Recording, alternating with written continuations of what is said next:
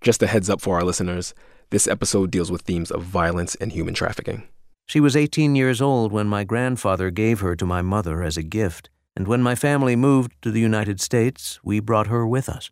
No other word but slave encompassed the life she lived. This is Code Switch. I'm Gene Demby. And I'm Shireen Marisol Meraji.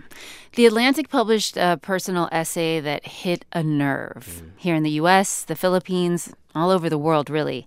And you're listening to it now. It's called My Family's Slave. Her days began before everyone else woke and ended after we went to bed.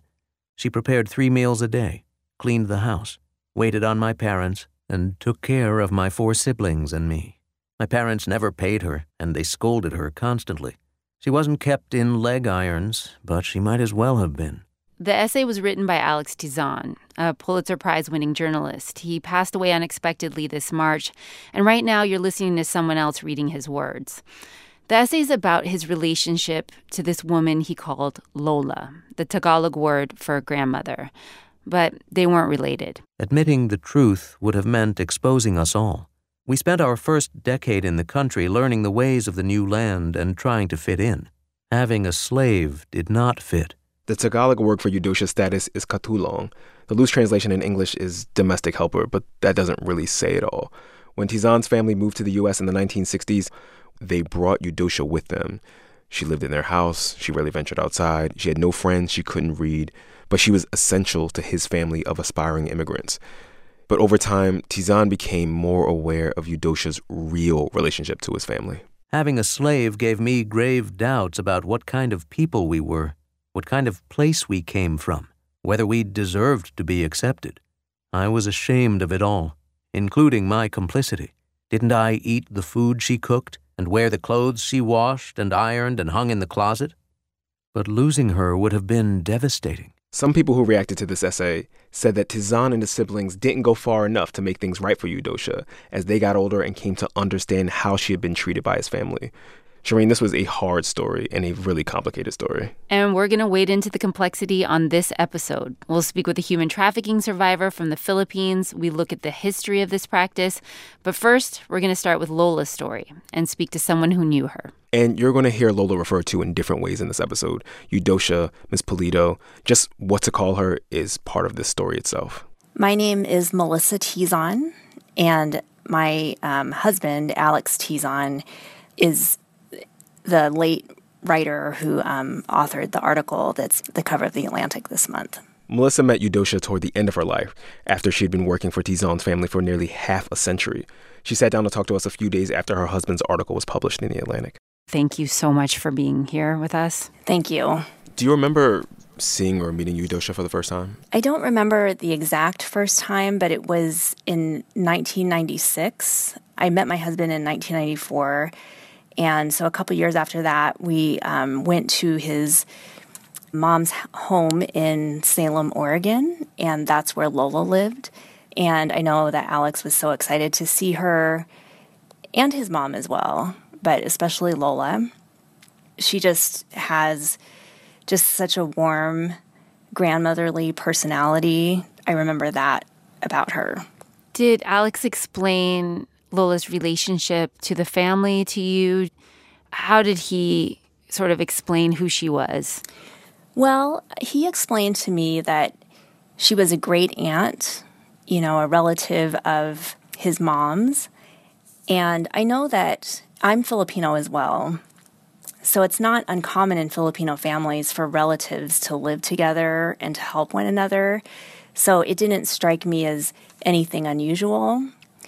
And, the more that I got to know Alex and his family, I did come to learn that she was, what would be considered a domestic helper, somebody who clearly was there to serve his mom. But she also was kind of a maternal figure for everyone in the family. There was his real mom, but she was also a very strong matriarchal presence. Did you and Alex ever have conversations where he was like, I'm really struggling with this role that Lola played in my life, and knowing that she was a domestic helper, as you called her? Did he ever express to you feeling uncomfortable with that relationship? Yes, he did talk about that. He and I have been married for 19 years. And actually, for most all of this time, he or none of his brothers and sisters really ever used the term slave to refer to her. It's only been in the last year when Alex started deeply writing this story and doing his own deep discovery that he began to introduce that word. But everybody recognized that she was treated very unfairly and very poorly. And when he and his brothers and sisters got old enough and in a position to help, they all tried to talk to her about helping her get into a different situation, helping her get out of where she was, like coming to live with one of them, or they would help her go back to the Philippines to be with her family. But she didn't want to leave. And so I can't speculate on what the psychology is behind that, but she was very devoted to that relationship with Alex's mom. When she moved in with you, did she go places with you guys? Yeah, so it wasn't until Alex's mom passed away in 1999 where Lola finally felt free to actually do what she wanted to do. And at the time, she chose to move in with Alex and I, where we lived in the Seattle area at the time. At that time, she was already in her 70s. Knowing how horrible her life had been and how hard it had been and what she had endured, we wanted her to come live with us and just relax, rest, enjoy. We wanted her to be around her grandkids. I mean, we consider them her grandkids. My stepdaughter, Dylan, and our daughter together, Maya. And they loved being with Lola, and she loved being with them. So it was just really nice to see, finally in her 70s where she could just really enjoy being like a real grandma, a real part of the family without feeling guilty about it and without feeling like she had to do all the work in the house. We did take her everywhere with us on every vacation. And we also brought her to the Philippines a few times because we wanted to make sure that she had a chance to go back home, see her relatives. And then also we wanted to explore the idea if she wanted to move back to the Philippines. And every time she would say, "No, I'm ready to come home." Did Alex tell you that because he needed to make this right somehow, and this was a way to do it by making it public? He didn't talk about it specifically in those words. Lola was just such an important figure in his life. So I think it was a demon that he wrestled with his entire life. I know your question is about why did he want to write about it. So I think it was the personal exploration to understand. But I think he also really wanted to honor her life, to tell her story. Yeah, you said that you never referred to her as a slave, used the term slave when you were talking about her, yet it comes up in this piece over and over again. In his exploration, I think he realized that what she was a slave. So he started using that term. So if he was really going to be truthful about everything, then he had to use the word.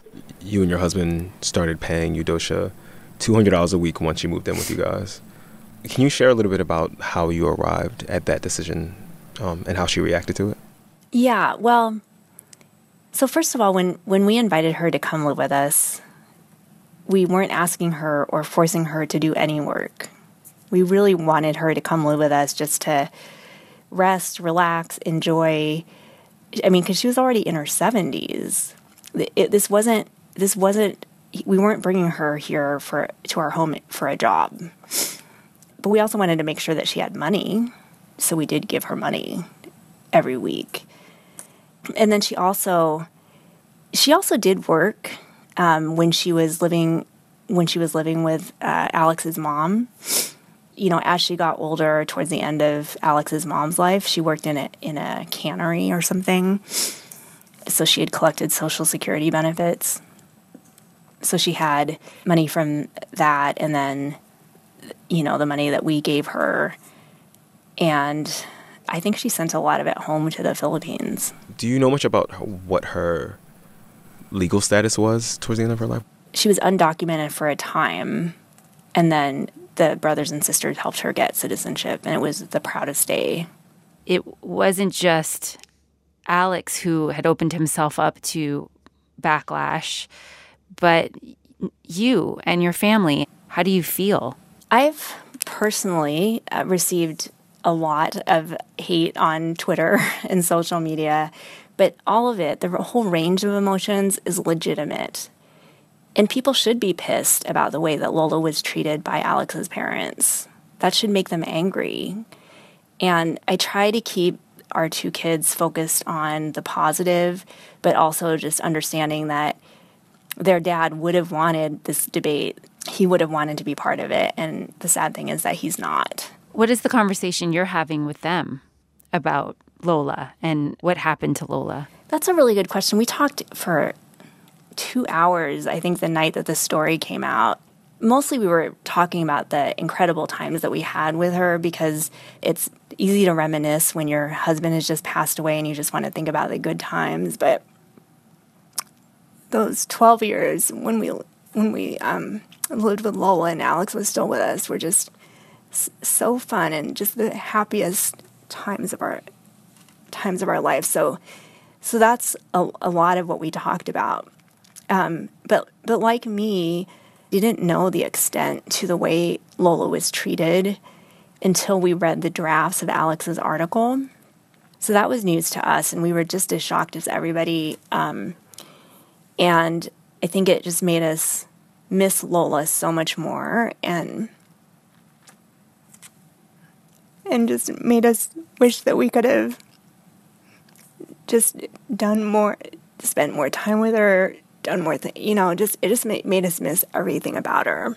I just want to thank you so much for talking about this. Yeah, thank you for letting me talk about it. I'm not trying to exploit this or anything, but since Alex isn't here, I just want to make sure some portion of his voice is represented. And, for his brothers and sisters, this has been hard for them their whole lives. They just want people to know that they tried everything to try to help Lola. When they were old enough, they wanted nothing more than that, to help her. They loved her so much. And her relationship with Alex's mom just prevented that from happening. That's the way Melissa Tizon saw it. Unfortunately, the two people we all want to talk to the most, Eudocia Pulido and Melissa's husband, Alex, are no longer with us. If we could, we would ask Alex Tizon when he first came to believe Eudocia was a slave. But we would want to ask Eudocia about the relative freedom of her later years and about whether she felt she had lived her life as a slave. After the break, the long history of Katulongs who lived and live like Eudocia. Support for this podcast and the following message come from Delta Airlines, who wants to make your travel experience informed, connected, and seamless. With the Fly Delta app, you'll always be able to locate your bags. The app has real-time bag tracking with RFID, giving you peace of mind in your hand. Download the Fly Delta app now. Michael Garofalo here from the StoryCorps podcast. In our latest episode, Life After Jail. Hear from people who have served their sentence, but still feel like they're doing time. I have a son now, and I'm scared. Every single day, he's gonna grow up to be embarrassed of me. Find the StoryCorps podcast on NPR One and wherever you get podcasts. All right, we're back. Shireen, let's just get into how we decided to talk about this story for a minute. Mm-hmm. So a producer here at NPR was very emotional recounting this phone conversation she had with her mother at 3 a.m. after she read this story. That producer is half Filipino. Yeah, and she wanted to know whether her family paid the woman who lived with them during her childhood. Mm-hmm. Another producer overheard that conversation and started talking about the Katulong that lived with her family. Mm-hmm. They wanted to talk about this, but, they were worried about airing their family's dirty laundry and making Filipinos look bad. And, some of our colleagues who were not Filipino, but whose families had similar arrangements with people like this, told us their own stories. Yeah, the story struck a chord with a lot of people. Children of immigrants from Latin America, Asia, Africa, the Middle East. This is something a lot of people have been struggling with, ourselves included. Like, are these people slaves? Right.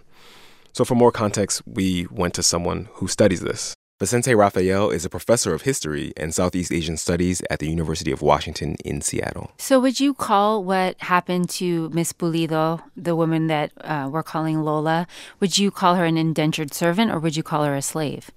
That's a hard call to make. As a legally sanctioned institution, slavery was gone. But there's no question about it that she was subjected to slave-like conditions, right? And whether or not she's a slave, the point is that she was enslaved, and I think that's the important point. She was unfree. She was bound over to her working conditions without any choice. She was systematically abused and exploited. If you think of slavery as a condition of unfreedom, then she was certainly a slave in that sense. Can you just outline this history? Can you just talk about like how entrenched this is in Filipino culture? Yeah, one of the reasons why it erupted into so much controversy was precisely around the slipperiness of the meaning of slave and the fact that it arises within a household made up of working class immigrants of color rather than, say, a white-black situation. When people hear the word slave in the United States, of course they would put an American frame on it. But the thing is that the word slave fits into many different frames. There's certainly an American frame, but there's also a Philippine frame that, especially in the case of his parents, and this is certainly not to excuse it, first and foremost. I just want to put it out there.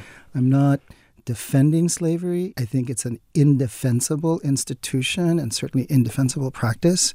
I'm just trying to understand it. And so one of the ways to understand it is to figure out the different ways in which it was framed by people involved. And I think for Alex's parents, they probably came to the United States thinking rather than bringing a slave, they were actually bringing a servant. And the treatment of her as a servant was not that different from the treatment, to be sure, awful, extreme. Not all servants are treated this way in the Philippines, but you hear about servants being abused and exploited the way she was in the Philippines, but they would not necessarily be called a slave. Simply because the question of being a slave is always related to the question of being chattel. It's a question of being property. And while she did have aspects of being a property, remember she was given as if she was a and piece then of inherited. And inherited as if she was a property, right? Nonetheless, it was a system of exchange that wasn't out in the open. It wasn't as if she got picked up in the auction block. That there was actually a price established. In other words, it was a different system of exchange that allowed her to circulate from owner to owner, as it were.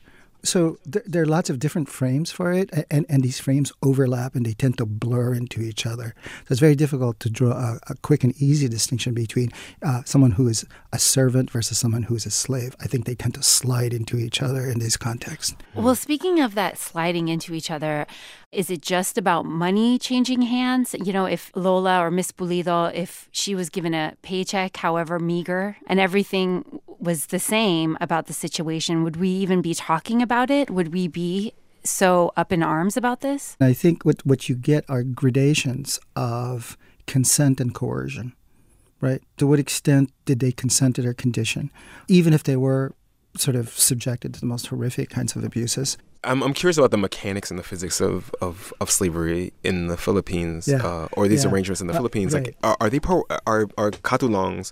Are they seen as a pariah class in this way, or are they is there a social stigma that is attached to that? It's not just in the Philippines, but in lots and lots of non-Western contexts. And you think of India, and you think of the caste system, and you think of all these sort of informal arrangements. And in the Philippines, certainly there's a long history of that. Pre-colonial society, the society that was there before the Spaniards colonized the Philippines in 1565, was a slave society. I mean, it was a society that was built on the labor of slaves. But that slavery existed not so much as a contractual, legal relationship whereby the master owned the slave. The slave was a kind of property the master owned, simply because there was no capitalist system of private property. Instead, what you had was a system that was, I guess, halfway between vassalage and debt bondage. The slave was essentially someone who was indebted to the master.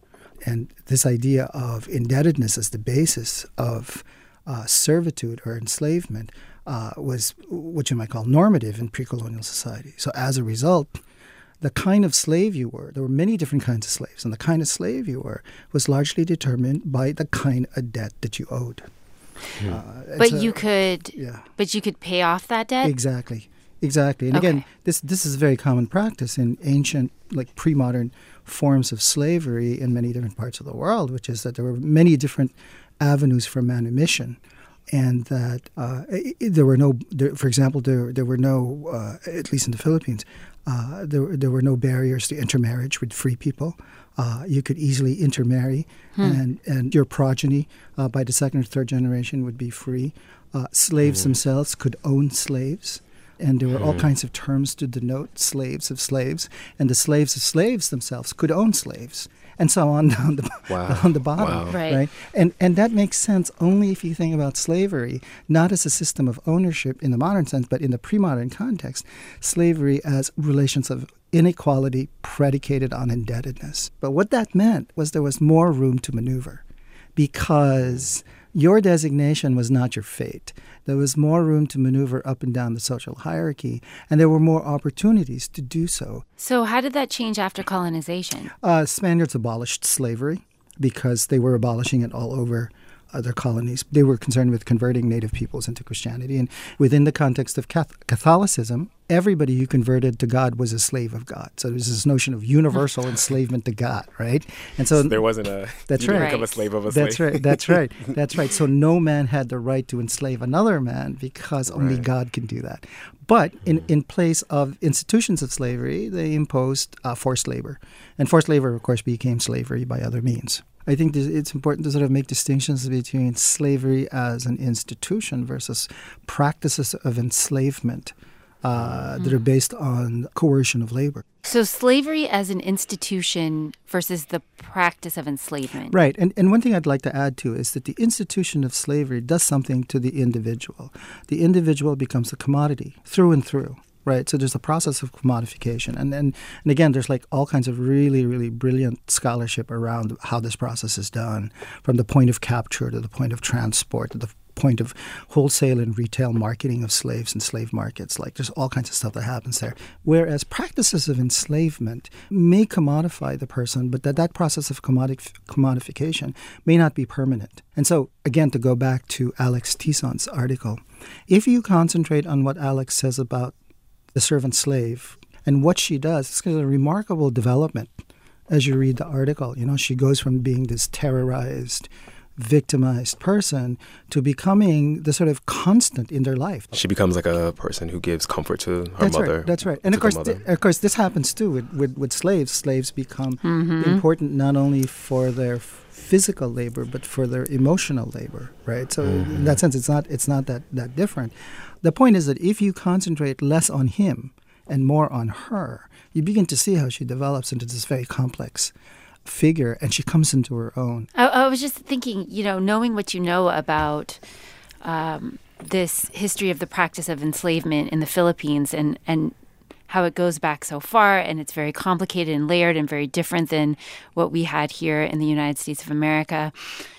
What do you make of the really vitriolic reaction to Alex Tizon and the piece? That's a great topic all in itself. I think a lot of it is displaced anger. People see the word slavery. They think of racism. They think of injustice. They think of all of the stuff that's been going on, all the unresolved issues. And so I can appreciate and certainly understand the way in which he's been vilified as somebody who's insufficiently repentant, who's narcissistic, who's self-indulgent, and so on and so forth. Somebody else said, well, he should have given her back pay. It's as simple as that. Just give her the money.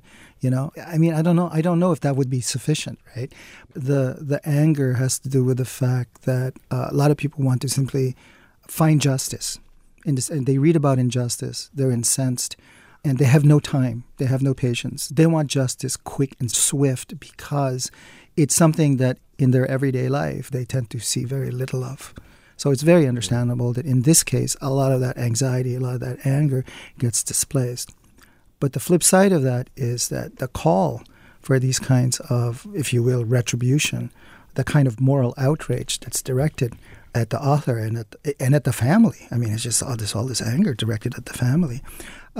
Really does very little to change the conditions that produce these kinds of enslavement. All they do, at least in my opinion, is provide the person who's doing the condemning a position from which to exercise a kind of moral superiority, and in a very strange way to disavow his or her own complicity with whatever is going on. I mean, I don't think anybody has the answer at the moment, in terms of like, well, what do we do? But I think it's great that people are at least discussing it. That's the great thing about the article, is that it has given a lot of room for discussion and debate. Can you just say your full name for us? Lydia, Lydia. Katina, Catina. Amaya. Lydia Katina Amaya. You can call me Lydia. Lydia was a Katulong in the Philippines before she came to the United States. She says not long after she arrived, a Korean family enslaved her for 3 years in their New Jersey home. She says it was the absolute lowest point in her life. And she says she cannot even imagine what Eudocia Tomas Pulido had to endure over those 5 decades. 56 years, that's really long. It's a human violation. It's really sad. Lydia calls what happened to her and what happened to Eudocia modern-day slavery. And now she works for a labor organization in New York called Damayan, which advocates for Filipino domestic workers. I just representing the rest of my sisters who've been suffered for, it might be different situation, but I look at it the same situation. Lydia's situation is not the same as Eudocia's. She was living and working as a domestic helper in the Philippines when she was recruited by a huge international church and persuaded to move to New York to do missionary work. She saw it as a way to make a better life and send money back home to the Philippines. She had a 5-year religious visa. As soon as I came here, they took my passport and other documents. Lydia says she slept on the floor with a handful of other missionaries in a room in Midtown Manhattan.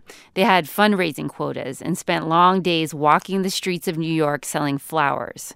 She says winter was the worst. Yeah, walking on the snow with no proper shoes and jacket. So Lydia says she was excited when someone from the church told her she had the opportunity to become the personal secretary to a leader in the organization.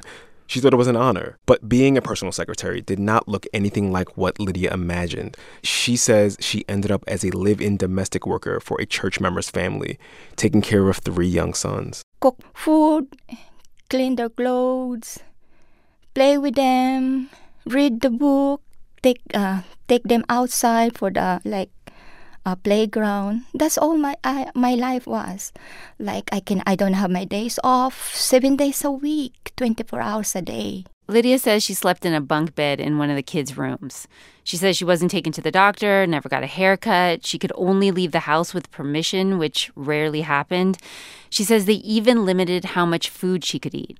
And they didn't pay me because I was told that's the extension of my missionary work. Even I asked them, I need the money to send for my family. I was told, how can you support your family? You need to, I have to help myself first to get a good job, and then I can support my family. But then how can I get a job? I was working for them for free. So they used my belief against me. I was trusted them because they're working. They are religious people. I can't believe that this happened to me in America. She says she endured this treatment for 3 years and tried to leave twice. The first time she begged the family to let her help the church fundraise on Valentine's Day in Manhattan, but she didn't come back. Eventually, though, the New Jersey family found her, and they yelled at her for what they called turning her back on her missionary work. Oh my gosh. So the parents came, and then all the leaders they treated me like a criminal. The second time Lydia had an opportunity to leave was when her visa ran out. She had to go back to the Philippines, so she says the family bought her a one-way ticket home. Just a ticket. No money, no cell phone, no way to connect with her family. The day she was supposed to leave, their driver took her into the city, and she convinced him to drop her off in Midtown Manhattan so that a friend could take her the rest of the way to the airport. She says she hid in a bathroom at the one place she knew, the place where she slept on the floor when she first came to New York. Then she hid in the homes of church friends who took pity on her situation. Someone ended up buying her a bus ticket to Chicago, where missionaries gave her a place to stay. She says the entire time she was in hiding, the family hunted her, going all the way to the Philippines to try and find her until they finally gave up. And that's when she started slowly putting her life back together. This is my story, but other Damayan survivors, trafficking survivors, they were like trafficked by the diplomat. They were promised to be paid by like 1,500 a month, but they just pay for 500 a month for long hours. They work like all around, taking care of 4 children, cooking, cleaning. Oh my gosh, they don't look at us as a human being. Lydia says that once the kids in the Tizon family were old enough to understand that their Lolo was a modern-day slave, it was their responsibility to do something. I do believe that. Like, if they believe in like a human rights and they really care on that human being, they should do something. Lydia's 46 now, and she lives with her husband in Queens. She calls New York her home, but she's back in touch with her family in the Philippines.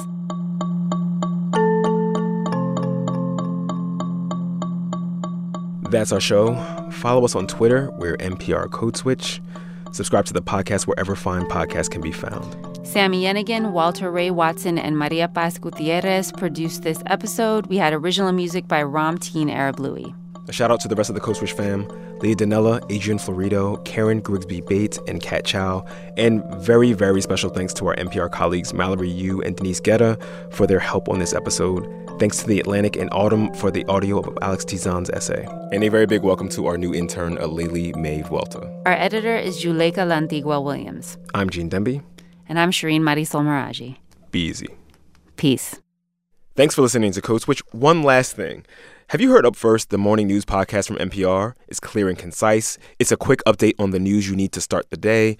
Wake up with Up First, tomorrow morning by 6 a.m. Eastern Time on the NPR One app and wherever you listen to podcasts.